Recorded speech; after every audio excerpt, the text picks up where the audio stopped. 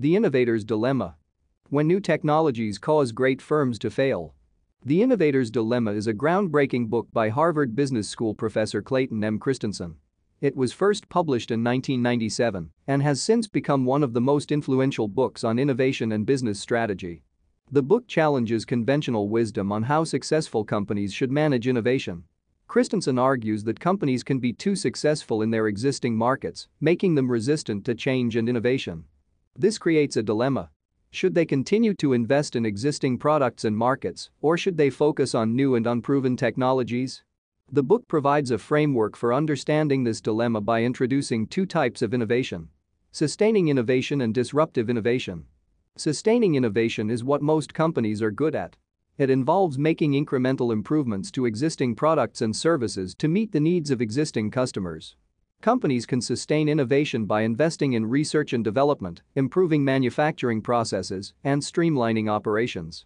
Disruptive innovation, on the other hand, involves developing new products or services that disrupt existing markets by offering new and different value propositions. These innovations are typically lower cost, lower quality, or less sophisticated than existing products and services, but they have other advantages, such as convenience or accessibility. Christensen argues that disruptive innovations can be difficult for established companies to pursue. This is because they often require new business models, new manufacturing processes, and new distribution channels. Established companies may be reluctant to invest in these new areas because they are seen as risky and unproven. Moreover, disruptive innovations often have a lower profit margin than existing products and services.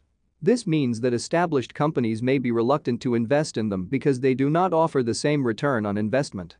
The Innovator's Dilemma is full of examples of companies that failed to adapt to disruptive innovations and were eventually overtaken by upstart competitors. One of the most famous examples is Kodak, which dominated the photographic film market for decades. Despite having developed the first digital camera in the 1970s, Kodak failed to capitalize on this technology and was eventually overtaken by competitors such as Canon and Nikon. Another example is Nokia, which dominated the mobile phone market in the early 2000s. Nokia was slow to adapt to the rise of smartphones and was eventually overtaken by competitors such as Apple and Samsung. The book also provides examples of companies that successfully navigated the Innovator's Dilemma. One of the most famous examples is Intel, which was able to transition from making memory chips to making microprocessors. This was a disruptive innovation at the time, but Intel was able to successfully invest in the new technology and create a new market. The Innovator's Dilemma is a must-read for anyone interested in innovation and business strategy. It challenges conventional wisdom on how successful companies should manage innovation and provides a framework for understanding the challenges and opportunities of disruptive innovation. The book is full of examples and case studies that illustrate the concepts and make them easy to understand.